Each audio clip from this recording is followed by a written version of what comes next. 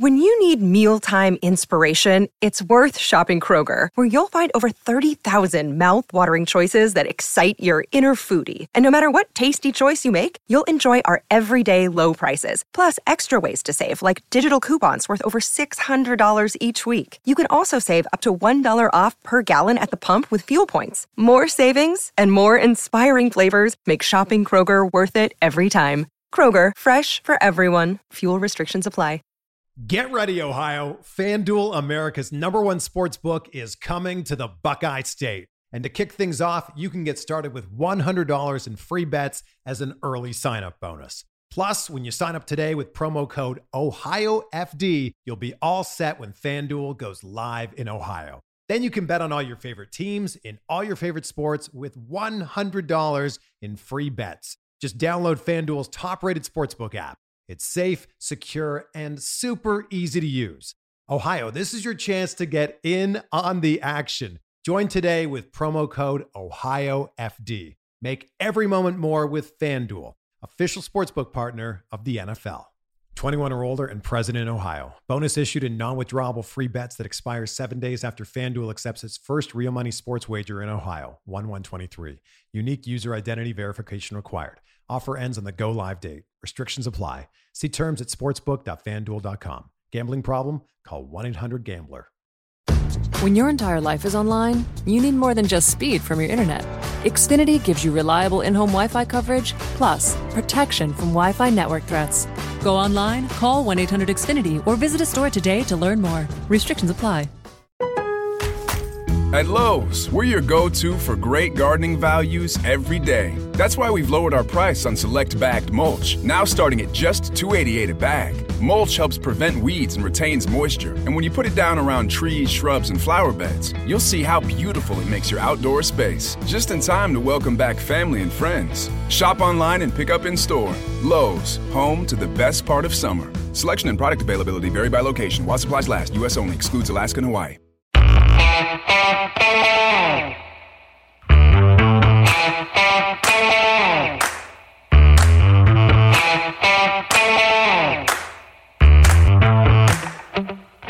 It's another film study. We're going to look back at this game this past weekend, another ho-hum win for the Baltimore Ravens. This is the offensive episode, and there's a whole lot of complaining going on Twitter and online and on the radio right now about the offense, so it's going to be a lot of fun to talk about. Ken McCusick, how you doing? Life's good, Josh. How about you? I am doing good. I told you guys I was flying to Indianapolis. Maybe I said it after the show, but flew to Indianapolis. Learned today that it doesn't matter if there's a coronavirus going on. They will still cram as many people as possible on an airplane. What about the empty middle seats? Aren't you on a Southwest route? That's what I expected. I flew American. Oh, big mistake. And, I didn't have a choice. It's what they gave me. But I flew 2 flights because I had a layover, and they were the fullest flights I've been in many years. Mm-hmm.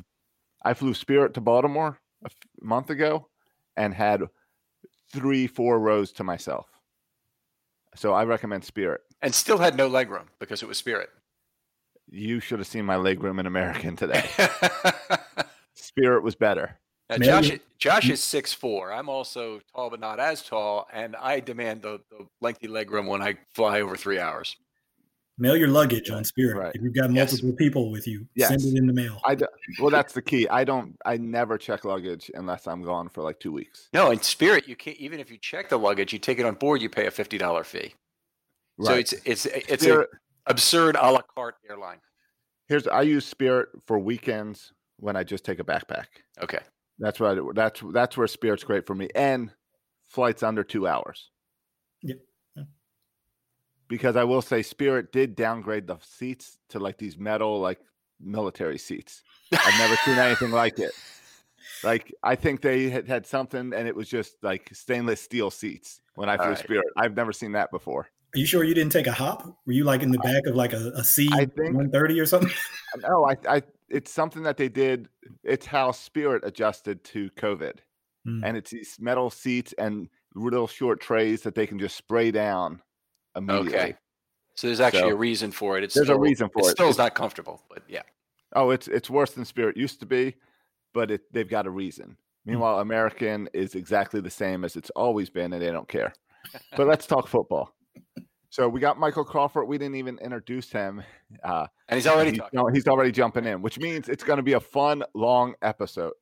So it doesn't matter whether the Ravens defense looks good or not. We're going to talk about it. So, Michael, how you doing? I'm doing well, guys. I'm doing well. As you can probably hear, I'm, right in mid-season form already on the podcast. So it's good to join you guys again. And hey, we got a 4-1 team to talk about here. So I'm going to stay in that frame of mind. All right. Well, how did you go into this game? Like, what were your expectations going in after the Chiefs and the Washington football team? And then how were you set up and ready for the Bengals? Well, I always work myself up into this frenzy, no matter who they play, where I find all these ways that they can lose. And my wife always says I'm not a real fan because that's all I do is find ways that teams are going to beat them. But in my heart of hearts, I really expected them to blow the Bengals out. And that's what they did. So they met my expectations, exceeded them in a lot of ways on defense. We have a lot of military listeners, and what your stance is towards a game is mine as well. It's called being a helicopter pilot. Not too much different from being a helicopter parent, but helicopter pilots try and figure out what's going to go wrong, not figure out how can they, make things right or go on the fly, because they need to figure out beforehand a lot of times, and obviously dangerous profession there. But that's what you're doing. You're planning ahead for what go wrong, and I feel the same way. Until they start go up by 2 scores, I'm not really comfortable ever. I'm the same. So that happened relatively early in the Bengals game. So I got comfortable pretty quickly. And it was just one of those games where when you go in and there's obviously a difference between talking about what you see on paper, right? You can look at statistics and you look at how teams are playing coming in, but it's a division game, number one. Mm-hmm. So, sometimes what you've done before isn't as relevant when division opponents get together. And then you just, to your point, you just don't know until they kick the ball off, right? You can have this great game plan. You can appear to be the more dominant team in all these different ways. But until you kick that ball off and they start playing, you just don't really know. But then once they did kick the ball off, the dominant team looked like the dominant team, especially on defense. And especially for the first half in particular, when they really laid it to them pretty good. Let's talk to the elephant in the room right away. Is there anything you're really concerned about with Lamar at this point? I'm not. And I was trying to think about another word to use that could express maybe worrying about a couple of things, but I felt like concern was too strong because I think when I watch, what I see is, here's what I do. I try to compartmentalize it, right? I try not to form opinions that cross games. I look at a game and I say, this is how he played in this game. Here are the individual plays in this game that were either good plays or not so good plays. Mm-hmm. And then I try to just, keep it in that box. And then going on to the next game, what I might do is say, well, for the plays that were in that not so good category, here are the things I would like to see that would show me that there's some improvement taking place. If I see those things, then I'll feel a little better about those things. But I try to isolate it to individual games. So it's hard to have like an overarching concern when you do that. All right. Well, are other words maybe anxiety, worry, disquiet, apprehension, unease, perturbation, consternation, distress, or agitation? Would any of those work? There's a lot in there. Probably could find one or two in there that would work. But I also try to keep the perspective. And I know I'm not the first person to say it. You hear it from announcers. You hear it from the coaching staff and other people. Hey, this was basically like their fourth preseason game or whatever everybody's saying. But you look back at the off season, the shortened off season, and would they have like 17 practices, padded practices, something like that. So you look at how condensed that was compared to a normal off season. And what I'm about to say, this is no knock on Lamar. People might take it this way, but I remember Willie Snead saying this about him in 2018. He's the more he's able to practice, the more reps he's able to get, the better he gets. He's like, look, he picks things up extremely fast, but he needs those reps. So I kind of look at all of that and say he, along with everybody else, I mean, he's in the same boat. This isn't unique to him. Him, along with everybody else, hasn't had that same number of repetitions and practices that they normally would going into a season. Does it affect him more as a quarterback? Maybe. I don't know. But I try to keep that perspective in mind.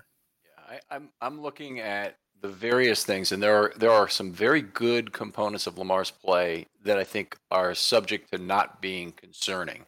And one of them is that he's still getting over 3 seconds time to throw, not from his offensive line, but from his own legs and his ability to move the pocket, move around, and try and create a throw.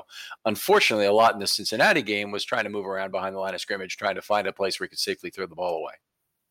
Avoiding the official on that one play, running away to the sideline so he can finally get the arm strength ready, the angle ready to hit it to the sideline.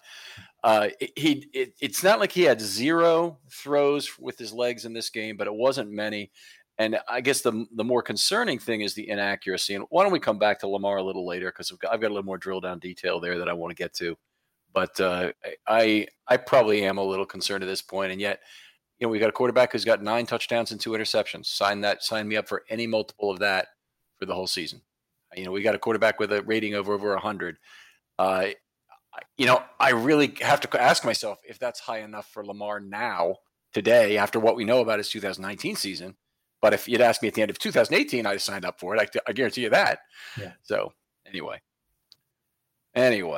we are where we are. Let's talk offensive line for a little bit. I want to go through and kind of drop down into the grading a little bit, and we can talk individually about the players as we kind of rip through this. So I'll toss out my grading first, and we'll talk about anything you saw, whatever you like after that, Michael. So Okay. We'll start with Ronnie Stanley. He played the entire game. Actually missed, I think, the last kneel down snap. I noticed that he had 1 snap less, but it wasn't during the regular game, so it had to be the kneel down. Missed 4 blocks, 1 quarterback hit, half a sack that I had him share with Brown on the other side, and worked out to be a B after adjustment, right in the middle of the range, so it's not a low B or anything. 6 blocks in level 2, and there's 2 things about Ronnie that came from this game. One is that he does not seem to be hampered in terms of his ability to get downfield, and particularly on the Duvernay play, he was way downfield, made a very late, possibly in the back block on Lawson that was highly ill-advised, by the way. It was one of these ones where you're knocking down a bunch of bowling pins. You don't know what might go wrong. And we had players in that 10-pin array there that might have been knocked down. And the other is that he did not seem to be setting squarely in pass blocking, despite the fact it didn't all go wrong. It didn't all go to hell in this game. But it concerns me a little bit that maybe the shoulder is still not right. Yeah, it could possibly be that shoulder. I don't know. You might know. I don't know what the specific shoulder injury was. It was AC joint or something like that. And obviously in a week's time, it's not going to be fully healed. So it could certainly be a factor. The other thing that crossed my mind, and I guess we'll see if there's anything to this theory or not, is a matchup with a guy like Lawson, who's a really explosive guy.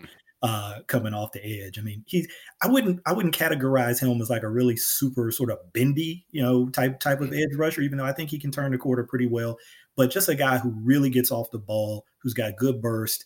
He can do speed to power. He can kind of work an inside move. So I wonder sometimes when you get a guy like that, if you're like, man, I got to really get out here because this guy is really coming. And so I wonder if maybe that was a little bit of it, but I guess we'll have to see him against another, edge rusher in that similar style to see if we continue to see that same sort of thing. Won't prove anything for sure because it could still be the shoulder, but it gives you something to think about. In 2019, Ronnie obviously had his best year, but he also faced a lot of different edge rushers, obviously in a full season of work. And didn't allow any significant pressures to any of the meaning it didn't allow quarterback hits and sacks to any great degree. So the point I'm making here is that he's always been good about sacrificing ground in the pocket to not allow quarterback hits and sacks, which means I think he gives up a lot of pressures between 2.5 and 3 seconds because my number differs tremendously from PFF from last year. And so I think that's a good thing for a quarterback like Lamar, who has proved extremely adept at moving around in the pocket, moving up, moving right in the pocket, which is the natural direction you want to move anyway. In some cases, spinning, pirouetting, and moving left past the pass rusher. Anyway, what I'm concerned about is that if he doesn't have the squareness to deal with that in terms of the strength in both arms, he has to favor one with his feet, that we somehow are seeing a different Ronnie Stanley. We'll wait another game. It's not like this was a bad game, middle of the B range. That's fine. If he did that every week, I'd be perfectly happy. But it did not seem like everything was right to me in this game. No, and it's kind of a microcosm of what we were talking about earlier. The standards were set so high. Yes. So many guys in 2019. Anything that falls below that, it makes you concerned a little bit, and all those other words that you mentioned. I did have to use a thesaurus. I didn't come up with those personally, but you probably knew that. 6 blocks in level 2 for Ronnie Stanley. He made 2 of his 3 pulls, and actually he really probably made 0 of his 3 pulls, or maybe touched 1 on a third, but they were all 3 of those counter plays. Really pretty cool to see that all in one game. And I know you've done some work with counter and had that good presentation at the analytics event last summer. Go ahead. No, I was just going to say it brought back good memories. There you go. Counter plays. Let me move on. Bozeman had a couple of not at the top of his game weeks in a row after having a lot of consecutive Bs, as I graded it. Just been remarkably consistent, but he got back to the B level again in this game. 7 missed blocks was a little bit high. He gave up 2 pressures in this game, so those were his only negative events for the game. 10 of 13 on pulls. That is a day of work and in only 61 snaps. Pretty remarkable. Yeah, when you're in a Greg Roman offense, particularly in the run game, you're going to see a lot of power. And as you've mentioned before, the Ravens are sort of a right-hand dominant run team. So you're going to see a lot of your left guard pulling to the right side. And we saw a lot of that against the Bengals. And to hear that he connected on 10 and 13 of those is really impressive. Not surprised to hear that maybe he struggled in the missed block category a little bit, because there's some good interior guys there. I mean, DJ Reader, Christian Covington is no slouch. And then Geno Atkins, I didn't chart it. It seemed like he played more pass snaps than run snaps. Maybe exclusively pass snaps. I don't know I don't know exactly, but obviously we know what he's capable of. So that's a tough day's work in the interior of the O-line. So credit to Bozeman for playing as well as he did against that crew. Yeah, and I think you're right. I think he did play exclusively pass snaps. I see the total is only 19. So that really tells you he was probably in a really specific sub package that they wanted to try and minimize his usage. Anyway, I think we're at a point right now where Bozeman is right there with the claim for the most consistent Ravens lineman. Stanley's been hurt once, so that he maybe can't get it. Brown's been up and down a little bit, but he played great at left tackle, and at right tackle he's been all over the board in terms of his grades, but generally okay. Bozeman is the guy who's been fairly consistent through all of this for just about the last year, because it was week 6 of 2019 was really his last bad game. So week 7 and on, he's been pretty. He hasn't had a really fall off the table game anyway during the regular season. No, and in this election season, I would approve that message. All right, good job. We'd like to allow all the people who want to pay for election advertising out there to know that we're happy to approve such messages or do readers for your. Probably not do readers for your candidate. Let's move on. We'll go on to Matt Skura. Matt Skura now has put together 4 consecutive really good grades, and I score the game, and then I decided I wanted to look at the PFF grade and see what it was like. They did not score him nearly as well in pass blocking, where I only had him for 1 pressure.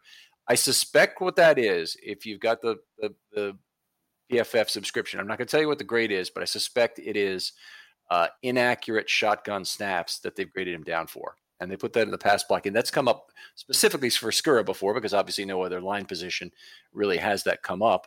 But that will be the case. I've got a question in to see if that might be it, and hopefully they'll give me the answer on that. But a good game for Skura. Bottom end of the A range, 3 blocks in level 2. The block that really set Skura aside, and the one that belongs on his show your grandchildren tape, is the one on Duvernay's initial play. Wonderful kind of leisurely sneak opposite the pull to get out into onto the left side, the left seam, we'll call it, and then made a great block of Lawson, who actually was pretty quick to figure out what was going on and seal him to the inside just long enough. And it was probably a couple seconds before Lawson could get off him, and then he was way too late to catch Duvernay down the sideline. Yeah, I know that he's still recovering. Obviously, we know about the injury he had last year, a very significant knee injury. But one of the things that I look for, and I mean, I guess you could look for a number of things to see kind of how a guy is recovering now that he's back in game situations and how he's holding up. You could look at how he anchors, against bull rush. That's one thing to look at. I like to look at how he moves on those kinds of plays. So like the one that you just mentioned. And then I started, against my better judgment, I started charting the run game again this weekend. And so I actually charted the Bengals game. I know. It's a tisk situation. What does your wife have to say about that? I mean, do you need to have another conversation with her? Oh, stay healthy. Do the show. Live your life. Listen, she doesn't know that this has happened. Let's just keep this between the three of us and the millions of listeners out there. There you go. Please don't tell her about this. But anyway, so I don't have the specific number in front of me because I don't have the sheet up, but they ran some outside zone like they do in every game pretty much. But I think they ran, a fair amount of it in this particular game. And so that center's block on outside zone, having to get up to level 2, if he can, if he's not covered, if he's uncovered, and to try to cut off a linebacker, right? That angle that you have to take, it's almost like a 45-degree angle. Sometimes it's probably a sharper angle. And you have to go to where you think he's going to be, not where he's at, to cut him off, to either seal him or just keep running him by so the running back can kind of cut off you. That's a tough block to make for any center, particularly one who maybe doesn't have his full mobility back. And I think he was able to pull off some of those. I won't say that it was perfect in every one of those situations, but there's progress there, in my opinion. So I was happy to see that. Yeah, I do not have it right in front of me in terms of the 4 missed blocks to look it up. I actually do have it, but it would take me a moment to see whether they were L2NB or they were losses at the line of scrimmage. But that's always a concern I have, so I'll be looking at that when it happened. It definitely wasn't all that. He was pancaked in level 2. Anyway, that's enough for right now. So anyway, I'll have the rest of that in the article. He did make 1 of 1 pulls. He made 1 to the right, and 14 of 18 pulls overall were to the right in this game, as you mentioned earlier, with the 3 counters. They only had 1 pull from right to left, and that was one by McCary. And I'm not even 100% sure that wasn't right to further right, now that I think about it. He swing outside Brown. I think he went right to left. I think it was right to left. I think that one I do think I remember, even though I said I don't have the sheet up on me. It just stood out because it was the only one. Right. There you go. All right. Anyway, Patrick McCary again, and he split the right guard time, of course, with Powers. A lot of people want to see Powers. A lot of people want to see McCary. Since we've seen more of McCary, I think more people want to see more of Powers. But McCary probably played a little bit better and still not good in this game. 45 plays, made 35 of his blocks. 7 missed is a lot for only 45 plays. And there are definitely signs that their arm length continues to be a concern with McCary. Definitely is getting shed, hitting the ground more. And they did some stunting to the inside with Carlos Dunlap, specifically, I think, to take advantage of arm length differential. That was, very apparent, frankly, in what they were doing. They were twisting the outside there. By the way, I don't know if you saw this going to the game. I now am really concerned about having to face Logan Wilson for the next decade here. He looks fantastic. He was the best Cincinnati player on the field the whole day, but crashing on under after under play on those stunts. Obviously, he had his hands on the football and held it once actually, and another time he dropped it. And just really seems to know what he's doing. But to have a inside linebacker who can be the under guy so effectively on stunts is remarkable. Yeah, one of my draft crushes, Matt Wise, at Matt Wise on Twitter, he was a guy who was also a big fan of Logan Wilson. Not always easy to get your hands on that Wyoming film, but we were able to get a couple of games.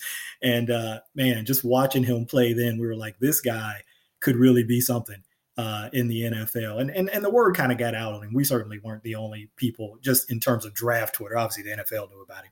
But in terms of draft Twitter, there were a bunch of other people that kind of hopped on his bandwagon. Yeah, he played a heck of a game. I'll just comment on Mekari real quick. I don't know if it rose to this level, but I know you've done this in some of your articles before. Those 7 missed blocks, does it rise to the level where you're going to indicate the timestamps on them? I know sometimes with certain guys, you said, I don't mind doing it for you. Well, I mean, you know, the answer is the system has to be transparent to be meaningful. So if anyone ever wants to know where I downgraded people, I'll tell you. Okay, that's it. You show me also that you're doing the work is my other component of that. Now, I don't really have a concern about that. In fact, I have a concern you do too much work to overanalyze what I've already got. I'd be concerned from your wife's perspective that this would not be a good thing for your health. But in the case of other people, I want to know that you're going to actually use the information I give you to go and respond to it. But a system without transparency is garbage. Yeah. There's two reasons why you can get in somebody's case about their lousy system. One is you take the time to completely understand it from the ground up, and if you do that, then you have the right to criticize their system. Number 2 is if they're non-transparent with you, then you have the right to do it right off the bat. And those questions about transparency, it's legitimate to come up, and no matter what they throw at you, I'm trying to sell it, or I'm doing this, or whatever. I mean, it's usually garbage. So. Yeah, I only asked because that 7 number, I saw it in the show outline. I was like, that is a lot of missed blocks. So I was like, maybe those might rise to the level of getting specifically called out by a timestamp, because maybe it's not a lot. I mean, you've been doing this for years, so maybe it's not a lot, but it felt like a lot to me. It happens. I mean, Bozeman also had 7 in this game. He just happened to have 61 snaps and not 45. Oh. So, but I've seen over 10 in a game. 10 is a exclamation point kind of a number. When 9 happens, it's certainly noteworthy. And then I really need to break it down and see, is he getting into level 2 and not finding a block? Because that's not that serious. In Bozeman's cases, he had 13 pulls, and 3 of them he wasn't able to find a block, and that might be okay. But in actually one of them, I know was not that case. So it's losses at the line of scrimmage where he's really getting beat by the opposing defender. Those are the ones that are very serious. And I usually define them in the article, but for this week, I'm just going to put all the misses there since you asked. Well, thank you. I mean, that service, you can't beat that kind of service, right? Right? You ask and then you shall receive. You're the man. Okay, let's keep going. By the way, Mekari's overall score was a D. He did have 2 pressures allowed, and I gave him a 6th of a quarterback hit in this game. So there's a free runner, and then he and Brown each got a 6th of it, because I thought they each deserved about a 3rd for letting the phone booth getting the pocket getting phone booth together. All right, so D for him. Anyway, move on. We've got Orlando Brown. He had 3 missed blocks, which is real good for a right tackle, by the way. That's hard to do. He had 2 pressures, another 6th of a quarterback hit, and half a sack. So his total worked out to be a B- with adjustment. I might have been stingy on the adjustment with him. I don't think Carlos Dunlap really is the player he once was, obviously.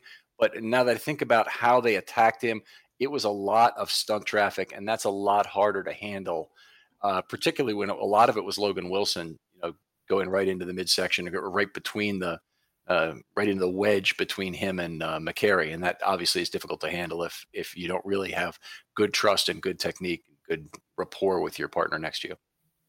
Yeah, I was going to make the same point about Dunlap. I mean, when he was in his prime, he's a hell player. Yeah, that guy was a heck of a player, and I'm not saying he's completely washed up at this point, but he's not the same guy that he was. And that's an excellent point about the stunts and about how that could affect Brown Jr. So not only are you working with Mekari, who maybe you don't have quite the same rapport with as you did obviously with Marshall Yanda, but now they're switching guys in the middle of the game in different series. So now you've got to adjust, in game.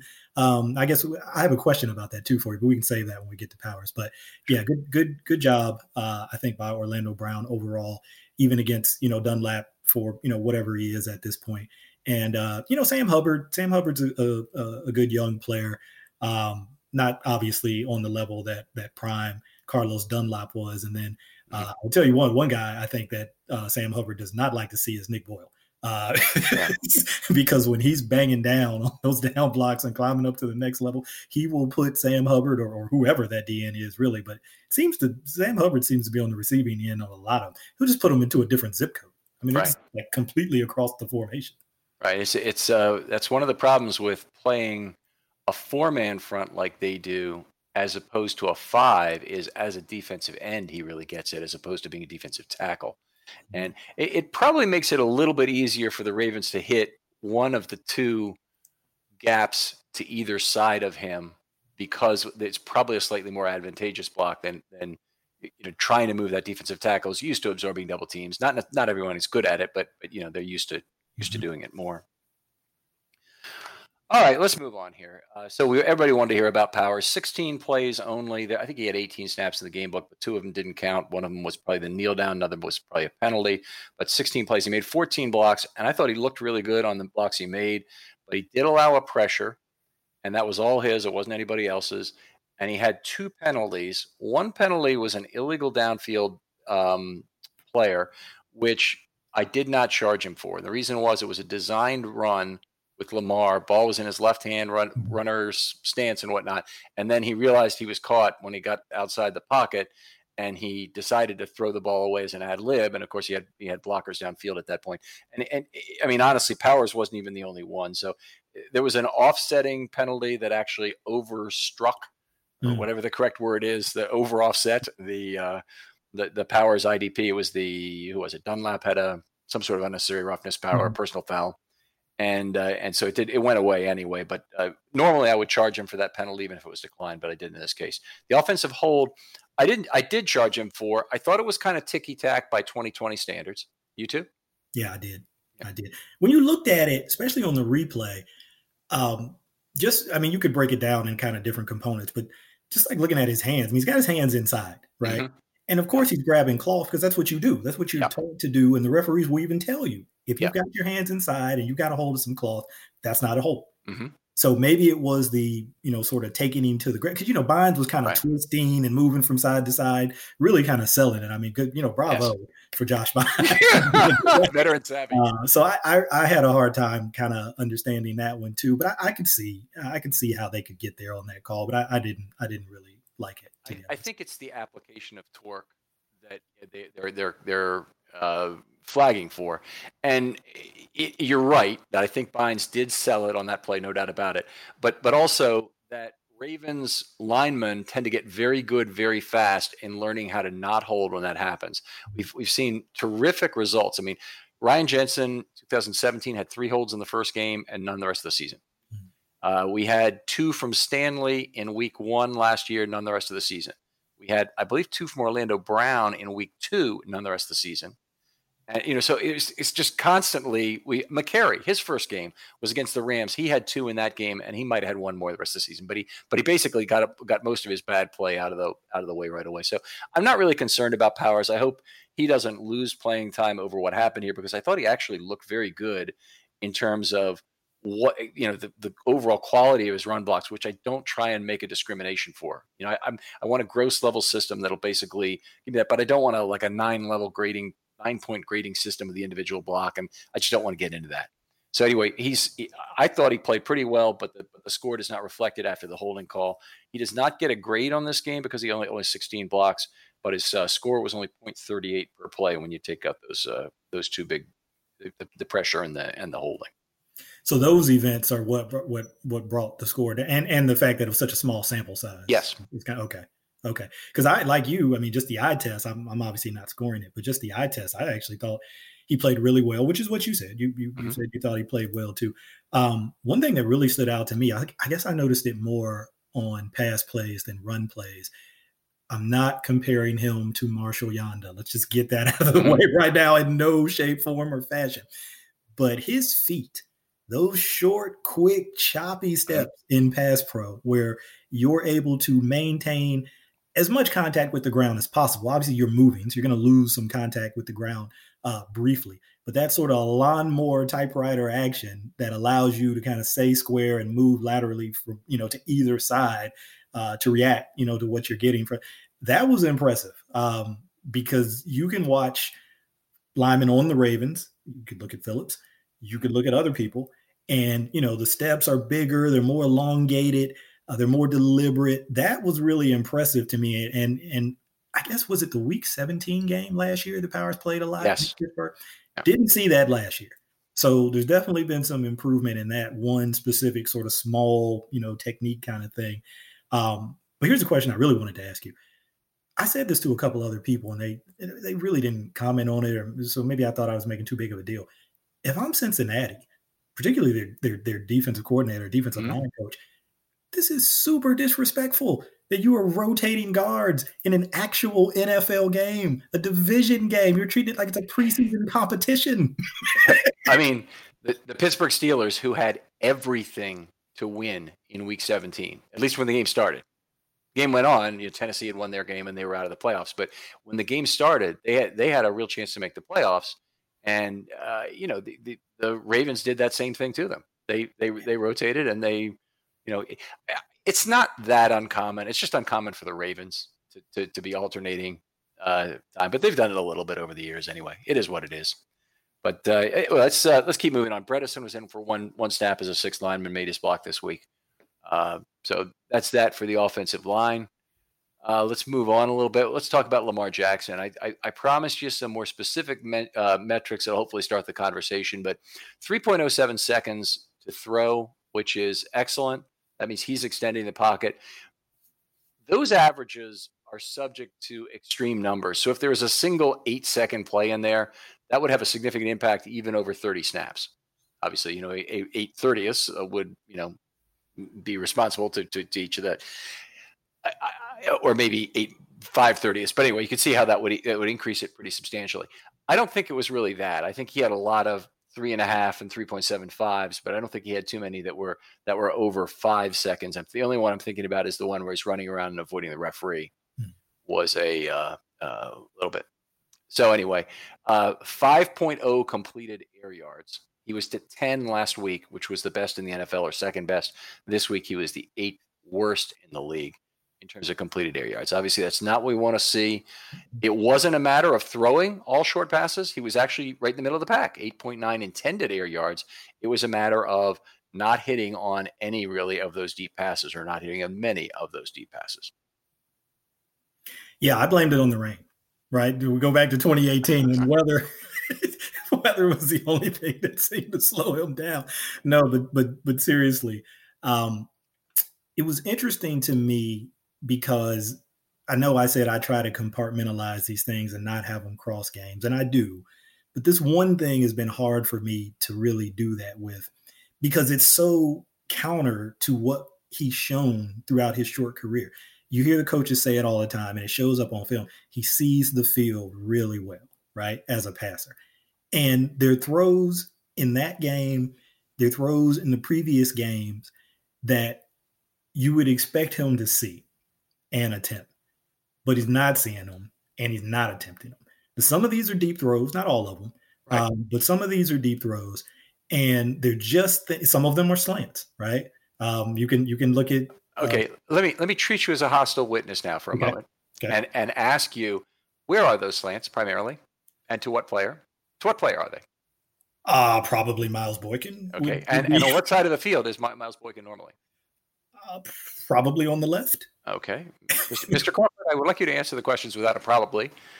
Yeah, that's exactly right, and I think the problem may be that he's looking at a substantial wedge of the field, but the Ravens are actually re-gearing their offense this year to try and get him to see the whole field.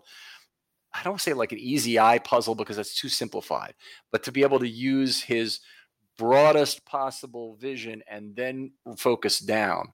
I thought he was good at this last year with an empty backfield, but this year they're trying to have a single back to one side a lot more than they run out of the pistol. Okay. Now, if you run out of the pistol, presumably you don't have that problem at the snap, but you have the problem after the snap when you have to sell that fake, go into one side, go into the mesh, decide to pull it or not, or even when you have to look to one side, hand fake to the mesh, which is really the significant consideration here, because that was tremendously effective in creating time and space last year. Just those little garbage hand checks froze linebackers, froze edge players. I mean, it did wonderful stuff.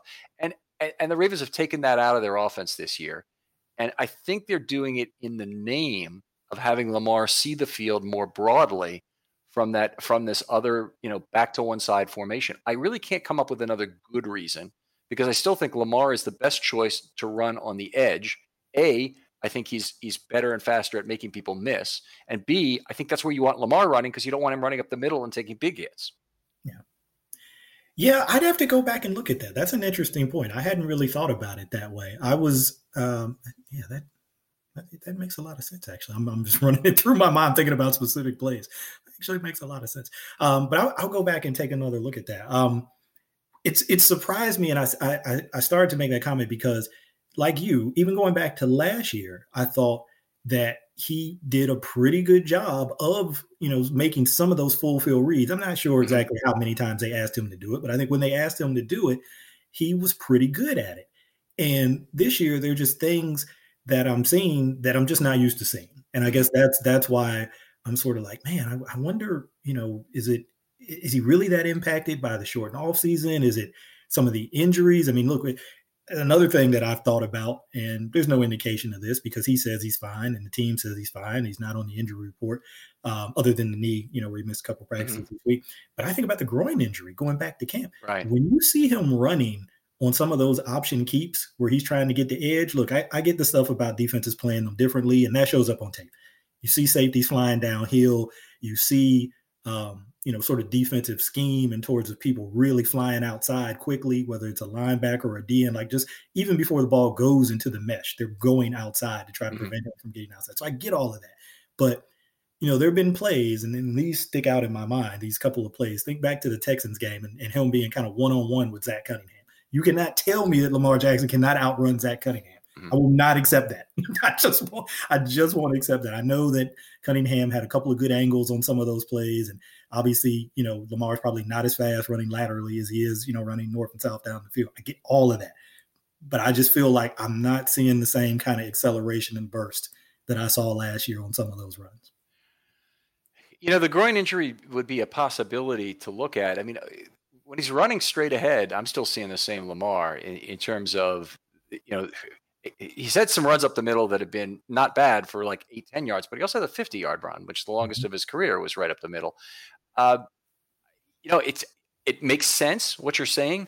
I think what I come back to is I'm going to put the onus back on Roman. Whatever the situation is with your quarterback, you need to come up with a plan that is a counter move, the appropriate countermeasure to Lamar being put in a position where there's chess piece 1 and chess piece 2 are moving to the right side to defend that edge against him. And there's got to be some trick you can do with a receiver, short crossing route, whatever it might be, get the ball out of his hands. The kind of toss play that goes the other direction that they ran to Duvernay. Let's see that again. And see if teams are consistently willing to, make this kind of commitment to the edge. But I mean, a late reverse like that, I think could be very effective. It's a high risk, high reward play. Duvernay might get caught for a loss of 8 on the play if it happens improperly, but he could also run for 40. And you got to take those chances. So Absolutely. Anyway. All right. So I thought 2 other things about Lamar. One is his completion percentage over expectation was minus 10.4 in this game. That's over 39 dropbacks, 38 passes, 37 passes, 38 passes. I think it was 38. But anyway, he should have had 4 more completions in this game is what that tells me. And it's not just the missed completions. Those were bad, but it's the fact that there were too many interceptable balls. And I think, if you're really an alarmist, you could probably point to about 5 interceptable balls in this game. I think there's certainly at least 3. Yeah, he certainly put the ball in harm's way more than you're used to seeing. Obviously, we know Logan Wilson came up with 1, could have possibly came up with another. I think the sort of mini Hail Mary to Andrews that Jesse Bates got under, that was another one. I'm blanking on the other 2. But 59. Davis Gaither had a dropped interception. Yeah, I remember those 4 distinctly. So he certainly kind of put the ball in some spots that you're not really used to seeing him, put the ball in those spots, because obviously he's not had a ton of interceptions in his short career. he really does a good job with that. So that was a little strange to me too. I mean, there's just a lot of things that were kind of strange about this game when you kind of unpacked it, because if you just looked at the end result, let's say you didn't watch this game, you just look at the score, you would assume that they were clicking on all cylinders, right? Everything was working. Right. And then if you were to look at some of the numbers, and especially if you were to look at the game, probably more in the second half than the first half, even a little bit of the offense, you would say, well, wait a minute, what's going on? This doesn't look like the guy I'm used to seeing. So could it be the missed practices? Could it be the knee? Could it be the weather? It could be a number. It could just be that one game. Look, guys are entitled to have off games. It happens. If you had just watched the defensive side of the ball. Introducing the Lowe's List for Innovation. While our aisles are filled with innovative products, we've selected our favorites just for you. Like the exclusive Whirlpool washer with industry-first 2-in-1 removable agitator. We love this washer because you can customize any load. And with other smart features to streamline your laundry routine, this product is a must-have for families. Shop the full Lowe's list of top picks at Lowe's.com. Lowe's, home to any budget, home to any possibility. U.S. only. Without sound on your TV. And all you got to do was watch maybe the condensed version or whatever it would be. Knowing who the 2020 Ravens are, who I expect them to be, let's put it that way in week 5, because that's, I think, where we are still. I would have thought they'd win that game about 40-0. 2 more touchdowns. Yeah, I mean, they scored once on defense. They had another good short field on defense. They just beat the crap out of Burrow for the entire game.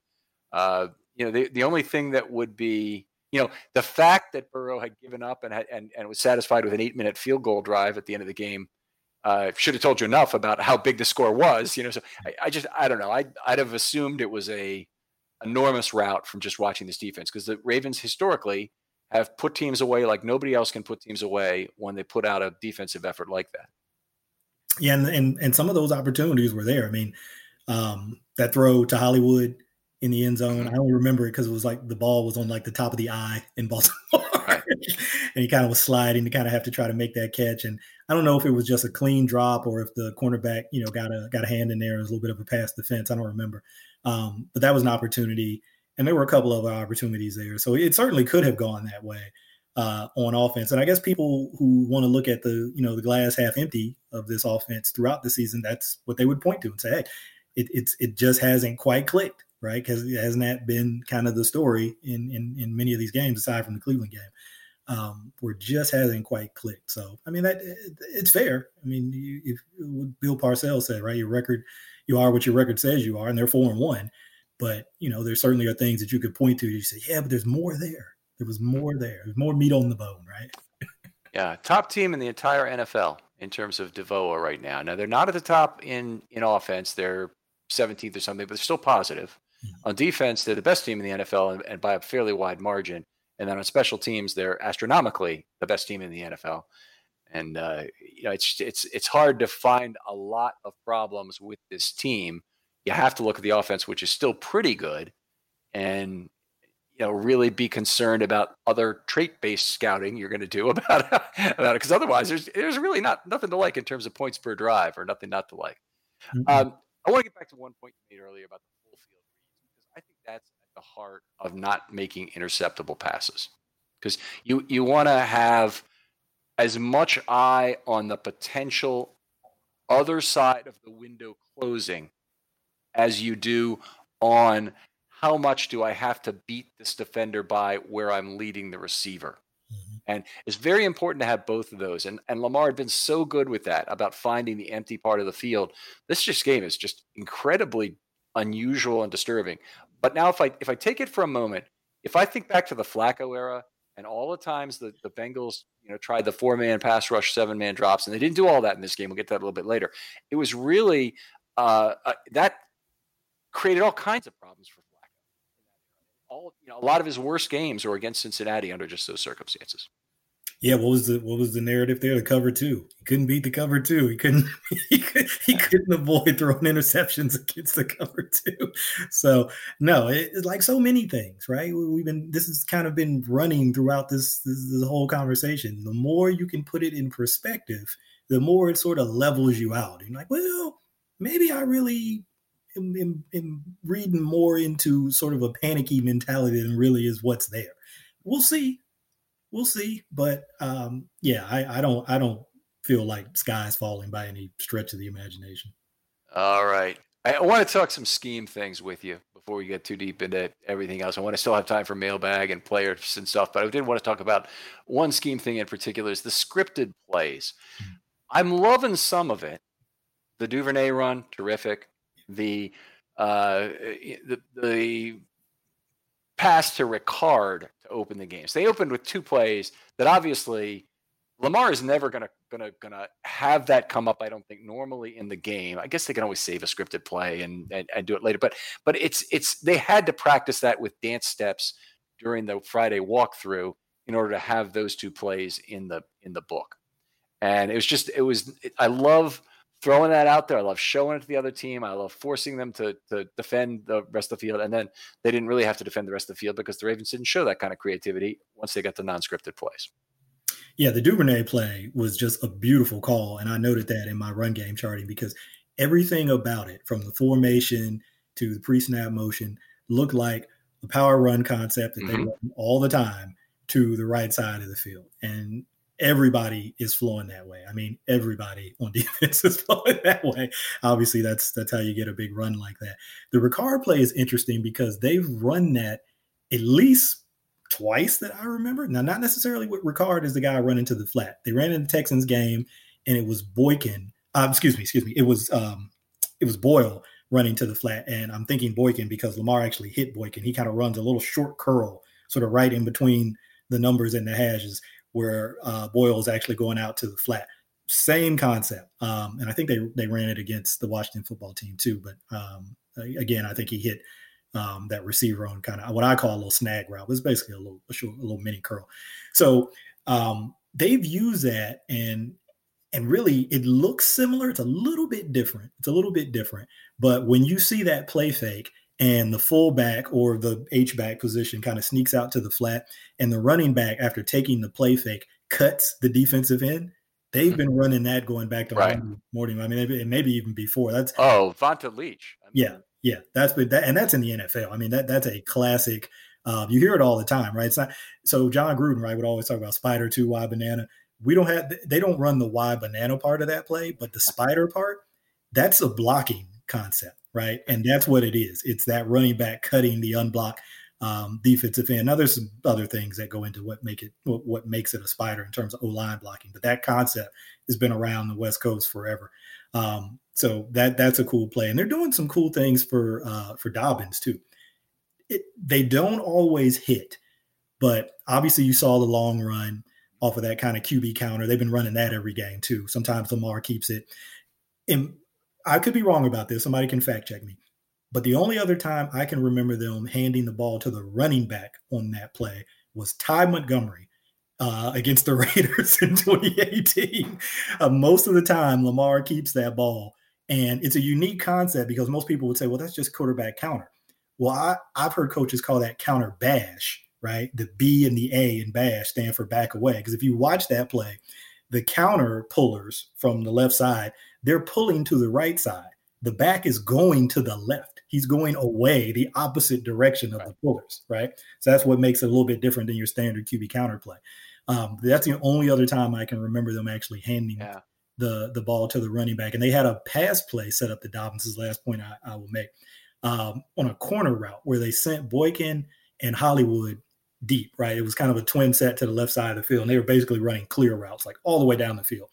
And they kind of motioned Dobbins over to the right there, and he was running a corner route, but the DB there picked him up. So they're looking for ways, to your point, to get some of these young playmakers the ball. All right. Well, what else do I want to talk about besides scripted plays? The problem, Boykin, they've, not this week, but in past weeks, they had scripted plays to him that worked out. Boykin was just 0 for 2 on targets in this game, as I recall. Snead, Dobbins, Andrews, and Brown seem to get the vast majority of the non-scripted targets. And to me, that's an ongoing problem. I know that nobody thinks that's a new thing, that they're not looking for Boykin, that they're not trying to find Boykin as a receiver. he's too valuable not to have on the field because he's such a good blocker. But boy, I mean, he's not a bad receiver. They need to just get him the football, see what he can do after the catch, earn some trust with Lamar. Maybe they need to do it in a scripted manner and get more Boykin throws in there.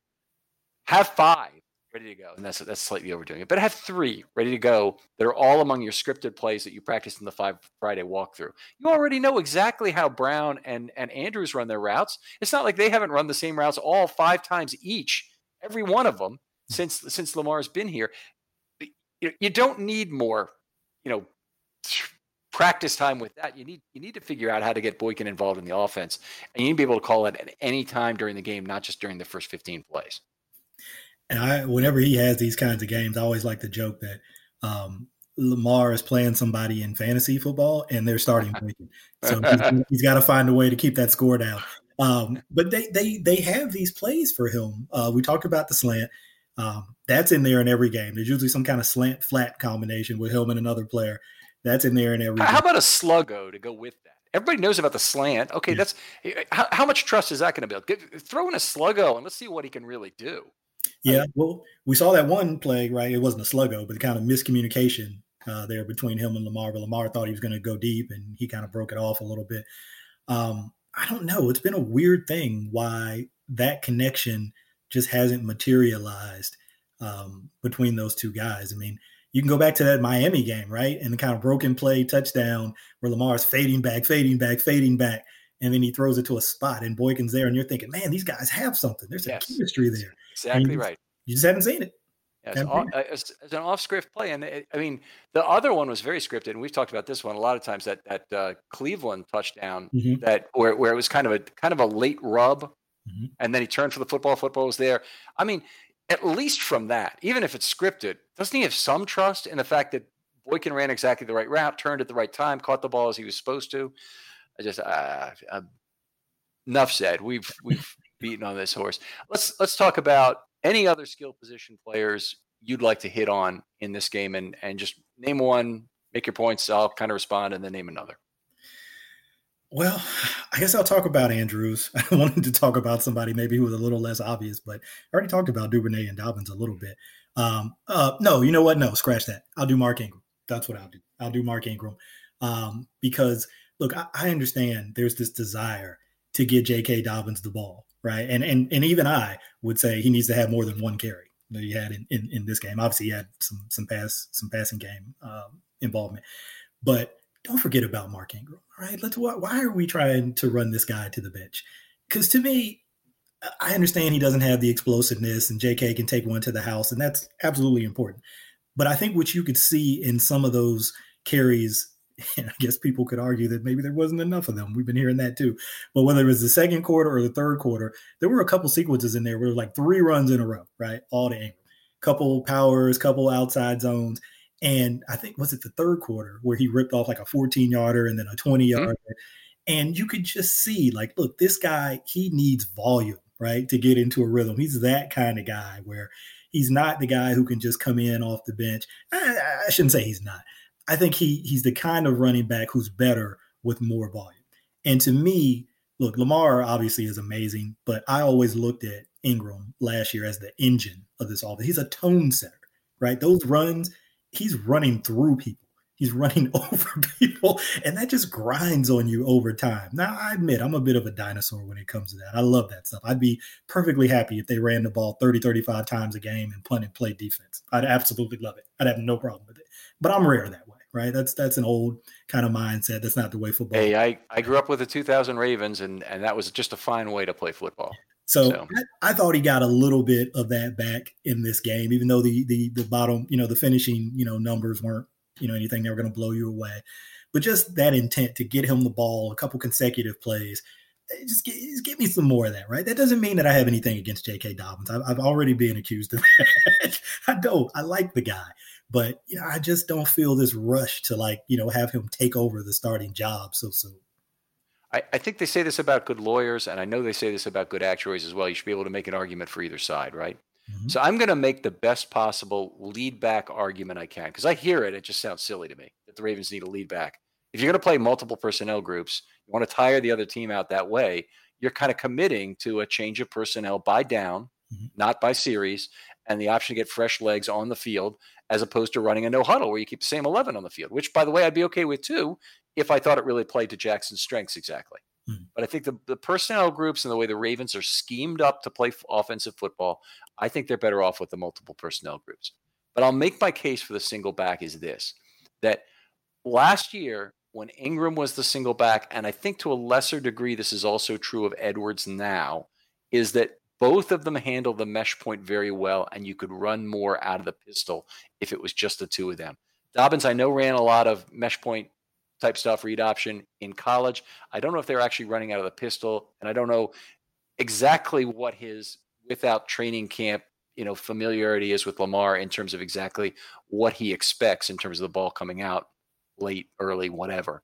But I do know this: when they run the front side mesh, when the mesh is right in front of the quarterback in terms of the handoff, and it might be pulled out and it might not be, that mesh is not lasting as long as what I see in the pistol movement. It creates more time for more things to happen that are generally good for the offense to have that. So I see that as really the question about a lead back or not. If you want more pistol, you could have more. And Ingram was the source of it, or maybe Ingram and Edwards together. I'd be all for that, I think, because I think the general impetus effect on the offense would be greater. Yeah. No, I agree with that. You don't have to sell me on that, but look, Dobbins is super talented. Obviously, he's very explosive. We see these big plays that he seems to hit, at least one in every game. So maybe it is just a matter of when and not if, but I don't know. I'm just being sentimental at this point about Ingram, but I just love his running style. He's just a punishing guy. He seeks out contact, and he's looking to wear guys down over the course of the game. And I love that. Him and Edwards, they both sort of fit that same category. I think Mark probably a little shiftier, just in terms of being able to make cuts, and his vision might be a little bit, he's a little quicker to see things sometimes, but they both are kind of similar in that way of just being punishing guys that are just going to wear you down. I don't care what people say. I know there's this whole argument last year with, analytics Twitter, as they call it, that you can't quantify body blows. I don't care whether you can quantify them or not. It's real. Okay. If you've ever played a professional sport, especially if you play, not professional, if you've ever played any sport, especially if you played football, even like backyard football, if you're getting hit repeatedly and having to pick yourself up off the ground, it takes a toll. Trust me. Yeah. There's obviously got to be ways to measure that. And once they get more sophisticated body sensors that they're all wearing, maybe in the name of protecting the players, they could get a lot more information of this type. Dobbins, the last 4 games, 9 carries for 104 yards. That's the reason people want to see J.K. Dobbins. Can't argue with that. It's fairly natural to get frustrated. This may be before your time. I think it probably is based on your much lower, more recent date on your driver's license. But in the 1980s, Ricky Irvins would come in to spell Biner at halftime. Yeah. And it was a very potent thing, but they'd each play a half. It was kind of a weird situation that they wanted to have. I don't remember, honestly, and probably wasn't sophisticated enough as a fan at the time to know if Washington was really running a lot of no huddle at that point. I had a family of Washington fans, so I'm very familiar with Ricky Irvins, the posse. They were big time Washington fans back then. I was the one black sheep who was not a Washington fan. So all right, so you would have been about 9 when they won the Super Bowl in '87, right? I was born in '75, so okay, a little bit older than that, right? 12. So you're old enough to be watching football. Mm-hmm. I remember it well. Mark Rippon. Yeah, Doug Williams even. Yeah, Doug Williams is the one I'm really thinking of in terms of that being the year. It's actually maybe a year or two before then. The Timmy Smith game. That's the Timmy Smith game. Yeah.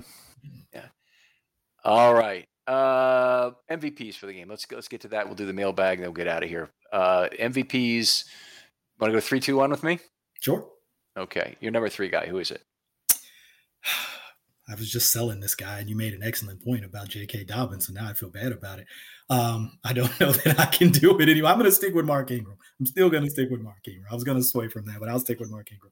Okay, Mark Ingram's my number 3 guy also, and I think for a lot of the reasons we just talked about, that he came in the game. And honestly, it was an opportunity for the Ravens to reestablish the run at that point. They didn't do it, but it was an opportunity to do it. True. Very true. You're number 2 guy. Oh, let's write him up again. You could probably put 2 and 1 in whatever order you want.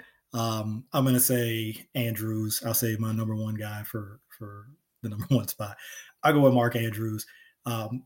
Quiet for a couple of games, right? And then we see, not now, before the Washington game, obviously he had a couple touchdowns in the Washington game, but the last 2 games, we've seen him kind of reestablish that connection after being quiet in, I guess it was the Texans game and the Kansas City game. And, there's that narrative out there right now that Lamar is force feeding the ball to Andrews and to Hollywood Brown. He's over targeting them. It might not even be a narrative. Maybe I shouldn't even call it that. But I guess when I look around the league and I look at target share, target percentage, whatever you want to call it, among, skill positions, particularly like pass catchers, I don't know that they're that out of whack with other teams. I mean, I guess, the way I thought about it is like, go look at any good passing game and you can go back, right? Whether it was Peyton Manning with Marvin Harrison and Reggie Wayne or Tom Brady with Wes Welker. I mean, you're going to target certain guys more than other because, these are the guys you trust. And typically they're better and they're open. So, I mean, I don't ever remember anybody saying Peyton Manning was force feeding the ball to Marvin Harrison or Reggie Wayne, or Tom Brady was force feeding the ball to Wes Welker or Randy Moss. These guys were better. They were good players, and they got open more than the other guys. So, look, I'm all for spreading the ball around. I think it makes you harder to defend, obviously. But I don't know that I buy this angle that, he's over-targeting these guys. It's just me. Yeah, it's that I'm just looking around the league a little bit to look at target shares by players. If I look at Cincinnati, because I think they're a divisional rival, certainly. Tyler Boyd, 40. Mixon 23, Higgins 30, AJ Green 34, totally undeserved targets. Sample 18, Bernard 17, Thomas 11, Azoma 11. He's been hurt for a few games, so he would presumably have more than that. That's a much more balanced set, obviously, with a quarterback who's thrown the ball a lot more in general. But I think I would have to say that the Ravens are fairly peaked in terms of, obviously in this game having 19 targets going to 2 guys, but even for the whole season that those 2 guys are getting a substantial portion of the targets. And honestly, when we did target share as a show, before the season, I said, anything that has less than 100 targets for both of those guys is probably wrong. And when you've got 100 going to both those guys, and it's really more like 110 on average, you're already talking about like 44% maybe of all the targets we expect for him to have for the year if there's 500 passes. It wasn't apparent exactly how they were going to go to other players, and it certainly didn't happen so far this year. Yeah, I mean, look, one guy was your first round pick at wide receiver, and the other guy is emerging as at least a top 5, maybe a top 3 tight end in the league. Yeah. Who the hell do you want to throw the ball to? Yeah, no, you just don't get it. I don't get it. And that's a great point, is that you're throwing the ball to somebody else only to prove that you can throw the ball to somebody else. And that has value, and it should be part of the game plan because there's players that can do more there. But then we should also just accept the fact that, hey, this offense is still pretty good throwing the ball only to those 2 guys. Agreed. All right. My number 2 guy is Marquise Brown. 10 targets in this game and 7.7 yards per target. He's the only guy who had a decent yards per target number for the game. Just for being the Ravens' only real deep threat, it looks like he's really going to take care of himself this year in terms of avoiding hits, which I really like, much more so even than Lamar does. Yeah, smart player in that way. Obviously, he knows who he is. He sees himself in the mirror every day. He knows what he's going up against out there. When you can make a play, right? But when you can protect yourself a little bit and you've gotten everything you can get out of it, it's probably a good idea to do that. Okay. All right. Your number 1 guy was? He's my number 1. Marquise Brown's number 1. Andrew's my number 1 guy. Let's get past this. He got his first touchdown of this year. So, congratulations. All right. Fantastic. Let's talk mailbag, Josh. All right, let's get into the mailbag. Use the hashtag Film Study Mailbag over on Twitter to get in your questions. Very similar stuff coming in as we did with the defensive podcast, kind of figuring out what this team is. So let's start with Josh's question, who is rather than nitpick, I'm just going to ask you if you have a theory on what the Ravens are looking for offensively and what their vision is for this year. I mean, I'm really interested to hear Michael's comments on this, but I'll let him formulate them and I'll start the conversation here. Is that I'm not sure they know exactly what they are this year. They're trying this different, less pistol, more running back rotation routine they're doing now. And I don't know what they're trying to do other than scripted plays to try and get the ball to other targets other than Andrews and Brown. They are doing some scripted plays, and they've been generally very successful with those. But as far as like what their offensive identity is going to be, I think it's going to evolve kind of on its own. Yeah, I think every year, every team, right? I mean, you can look at the Ravens historically and say they're a team that has run the ball and played great defense. And I think those elements are always kind of there, mostly. I mean, you could probably pick a season here or there where maybe it was a little different. I don't think this is going to be too different than that, but each year is unique in that team has to carve out its own identity. And so obviously they're going to run the ball. Obviously they're going to play good defense. You mentioned the sort of work in progress that the running back rotation is. They're trying to work some new pass catchers in. I haven't tracked this, but just the eyeball test feels like I've seen more screens to wide receivers than I've seen in a while. And there hasn't been a ton of them, maybe one a game or two a game. A couple to Duvernay in particular, right? Yeah, those kind of really college style kind of bubble screens or quick screens. Makes a lot of sense when you've got guys like that with that kind of speed. And obviously they ran a ton of those. Well, Duvernay did. I don't think Hollywood ran a ton of screens at Oklahoma, but Duvernay ran a ton at Texas. So it makes a lot of sense. So yeah, I think that they're still trying to figure out how to incorporate these new pieces and sort of these new components, but also having Lamar continue to grow and develop as a quarterback. So it's just an evolution. You know, I don't know that they're doing any kind of major overhaul. It's an evolution of kind of some of their core stuff. And that kind of goes to Brad's question of, do you guys think this drop back pass heavy game plan this week was because the coaches knew that that's what they needed to work on as a team and using it as a live practice? I would hate to think that were really true, just because I don't think that's a real productive way to do things. And maybe you want to show other teams that you can pass the ball. That's another matter, but I don't think. Yeah, but they didn't show. Yeah, they didn't show they could do it effectively. That's for sure. Right. What do you think, Michael? Yeah, no, I would hope that they wouldn't be treating this as some kind of preseason or kind of practice. That doesn't seem like a kind of John Harbaugh kind of. He's trying to win every game. I don't think he's out there working on stuff. And the pass thing was really interesting at his press conference. He knew you knew he was going to get asked about that. He knew he was going to get it because he came with notes and he was ready to refute, or at least to try to refute some of those things where he said, hey, of those 37 passes, 11 of them were in 2 minutes. Of course, you're going to pass the ball in 2-minute situations. So if you take those out, what do you have? Like 26 passes to, 23 runs, something like that. He's like, that doesn't look that out of balance to me. So he was ready, right? He knew that they were going to come at him for that, because right after the game, he couldn't answer it, right? I think he said something like, I'd have to go back and look at that. He kicked the can down the road immediately after the game, and he said, we're going to talk about that later. We're going to look at the film, and then I might have something to say about that later in the week. When you look at the overall numbers, I haven't checked them since this game, but going into the Cincinnati game, I want to say they were 7th in rushing attempts, and they were 31st in pass attempts. So it felt like they were throwing a lot. That's the Ravens right there. That's what they do. Yeah. I mean, 37 to 24 passes to runs, that only seems extreme because that's basically 60% passes. And maybe it's 38, including a sack. So slightly over 60% passes. Go back and look at some game books from the Flacco era, and in particular the late Flacco era, and see if you don't see more extreme numbers than that. Yeah. Well, shouldn't the attack have been more on why weren't we running the ball with 3 running backs where the yards per carry is higher than last year, and with a game that Lamar only ran 2 times? That should have been the approach, not why are you passing so much? Yeah, legitimate question. And I would have been all for more runs in this game. I thought they had some opportunities, particularly when Ingram was running the ball effectively, to stick with the run for longer, and they didn't really do it.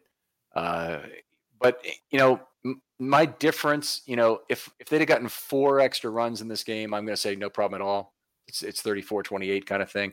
If they got 6 more runs, I'd be absolutely thrilled. in terms of the balance that the offense would have had. It's really just because so many of the passes were interceptable is why we're so pissed off about this pass run rate, I think. Yeah, and for me, the runs, like you said, the overall number, I'm not that bothered by that. I mean, I guess you could add a few more and I would have been fine with that. But for me, it's more about when they don't call runs. Like you'll go into some of these drives right after they get the ball back, a defensive stop or something like that, and there's 3 consecutive passes. Can we get one? Can we get one run? And I understand quick, sudden change situation. You want to take a shot, catch the defense off guard. I get all of that. But that's kind of my issue with it, is not the overall number of called runs, but just when you're not calling them is where I might have a little bit of a nit to pick. But other than that, I'm not. This pass heavy thing has bewildered me because I'm like, look, if you just look at the overall numbers, they're near the bottom. They're in the bottom third of the league in pass attempts. So where's this coming from? There are reasons why it's better to not take your shots on first down if you're the Ravens. And the starting one is this. If the Ravens gain 3 yards on first down, their series success rate is higher than the rest of the NFL in 2019.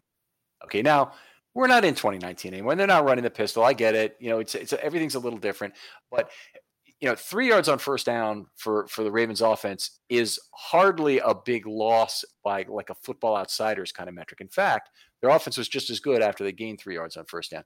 Great piece out there still on the site, video with Dan Reese. I want to say Dean Pease, going through these various metrics, but it's still out there and it's on series success rate. All right. I'm going to combine a couple questions asking about personnel changes from last year to this year. And it's how much has losing Yanda affected Lamar in the pocket, and how much has losing Hayden Hurst as an extra tight end blocker back there hurt as well? How about you take one, I take one?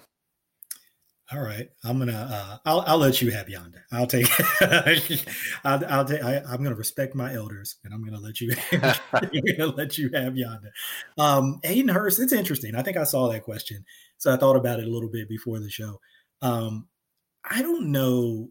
This is gonna sound like I'm talking. I'm kicking dirt on the guy after he's out of town. I don't know how great of a blocker Hayden Hurst was. I think it was situational, right? Certainly not a point of attack guy like Nick. Right. Either is Mark Andrews. But when you can, sort of get them in those arc releases and get them on safeties, maybe a linebacker, maybe, but more so sort of safeties, contain defenders, guys running the alley. I think they were good at that, right? Kind of on the move, in space kind of blockers. So, have they really lost that ability? I don't know, maybe a little bit. I mean, I think Andrews is probably doing a little bit more of that than he's probably done in the past. Obviously Boyle still does it. Yeah, maybe to that extent, I think there could be something there, but I don't know that it's enough that you can, if you want to make the case that the offense is struggling, if you want to do that, I don't know that that's really the reason that I don't know that's the reason that I would point to try to make that case. Okay. So I'll take the other side real quickly, but I agree with your comments entirely about being not that great a blocker at the point of attack, but he was a great level 2, level 3 blocker. Completely agree with basically the way you set that up. And his the 3 back set that they used a lot with Hurst in the backfield in particular was kind of a secret sauce special potion for the Ravens last year that created a lot of plays, play action releases for tight ends, great runs coming off that. And I thought a lot of that was Hurst blocking level 2, level 3 to extend some runs terrifically. One other thing I think they really do miss Hurst is Hurst was a pair of hands that Lamar trusted. Oh, yeah, no question. And he didn't throw that much to him. I mean, what was it, like 39 times last year or whatever it was? But he threw to him, and that was another guy to get first downs to that he knew he was sure-handed and had, I believe, the highest catch rate of the tight ends. Best hands on the team, in my opinion. I know we talked about it last year when he was around. I think of any position, not just tight end, even wide receiver. Best hands on the team, in my opinion. All right, so the other one was Yanda. We'll go real quick here. Right guard's been the weakness for the Ravens so far this year. They didn't fix it with McCary and Powers in this game in terms of how they performed.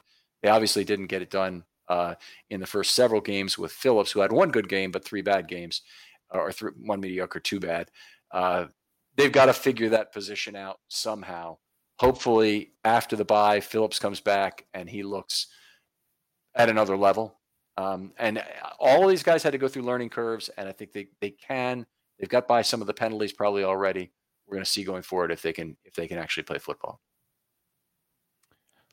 All right. And then this weekend, 2018-2017, Raven fans got their wish to see Le'Veon Bell line up behind Joe Flacco. And now Bell is released, and there's also talk that the Bengals and A.J. Green are not getting along. Or either of these guys fits in Baltimore? I'm going to say A.J. Green, no way in hell. I wouldn't want him for nothing.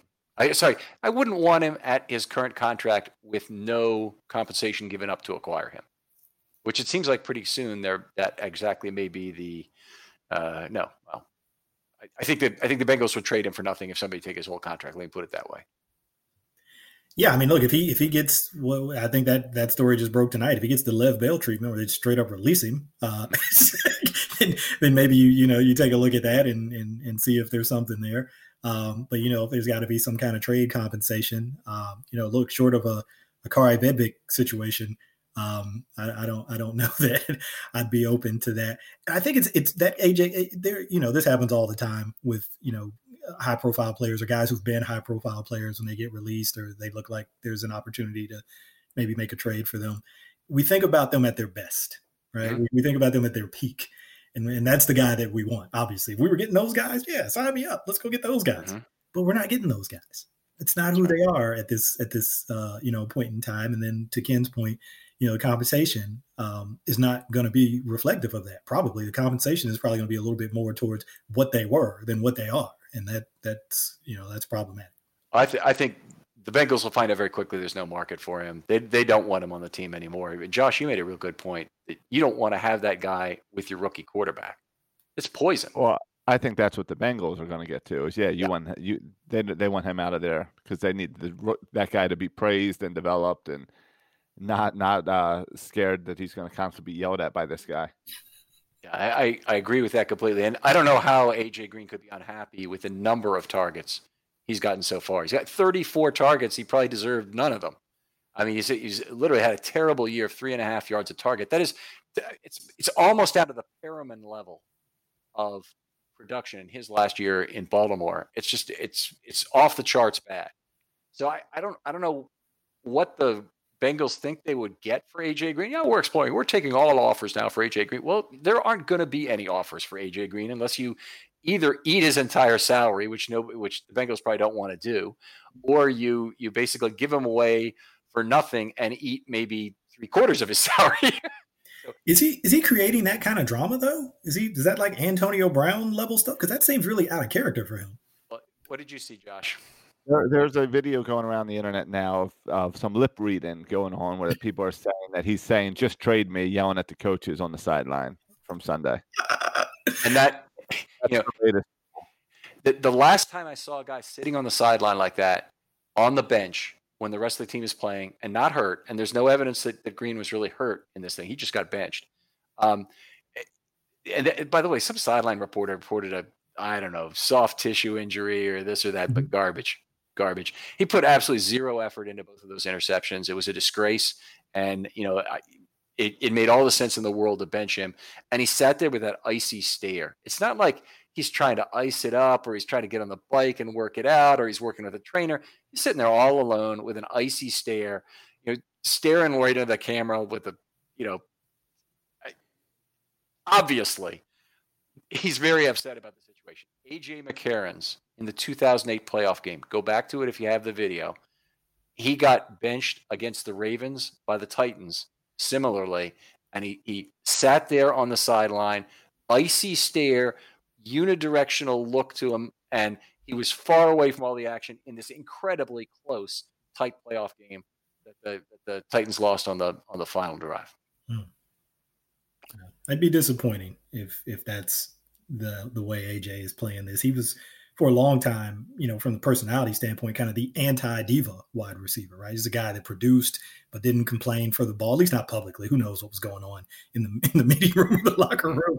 But I'd be disappointed if that's the way things are going. But hey, things change, right? Nothing stays the same.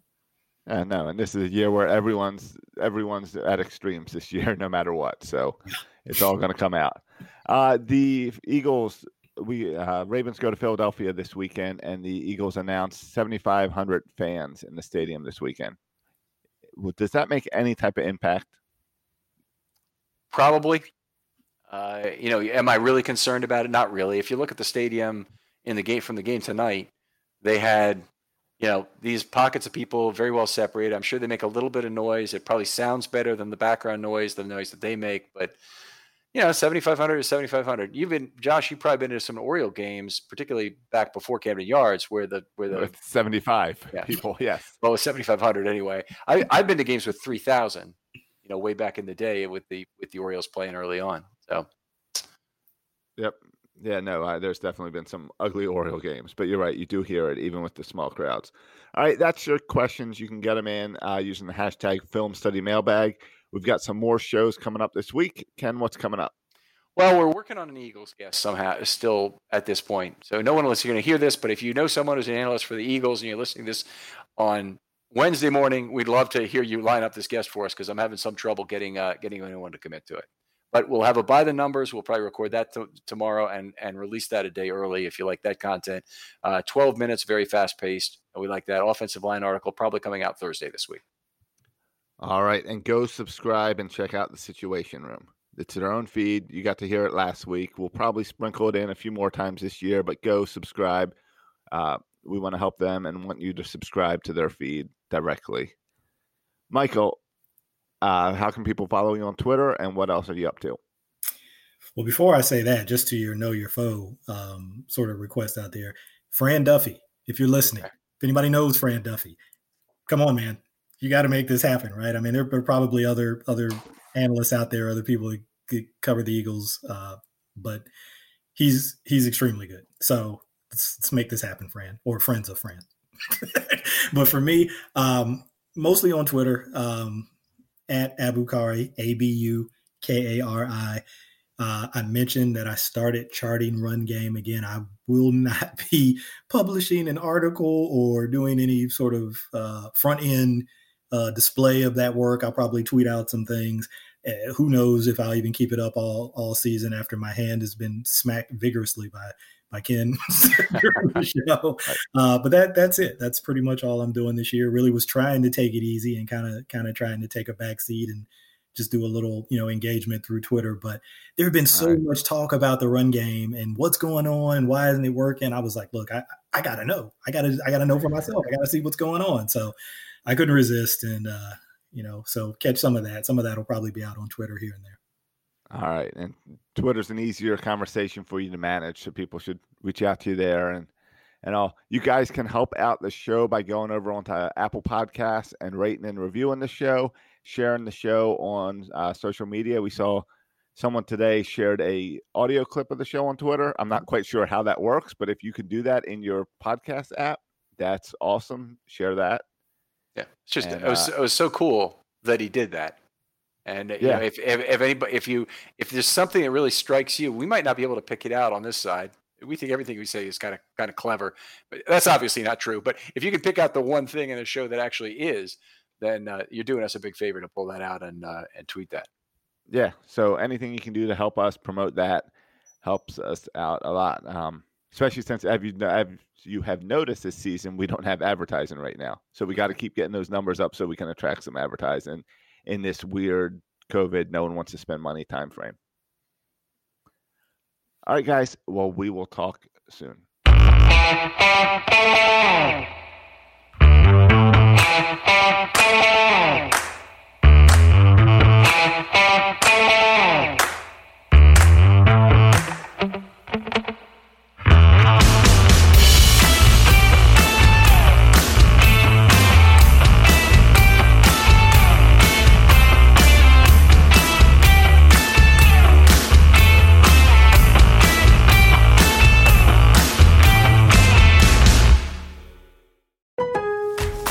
At Lowe's, we're your go-to for great gardening values every day. That's why we've lowered our price on select bagged mulch, now starting at just $2.88 a bag. Mulch helps prevent weeds and retains moisture, and when you put it down around trees, shrubs, and flower beds, you'll see how beautiful it makes your outdoor space, just in time to welcome back family and friends. Shop online and pick up in store. Lowe's, home to the best part of summer. Selection and product availability vary by location. While supplies last, U.S. only. Excludes Alaska and Hawaii.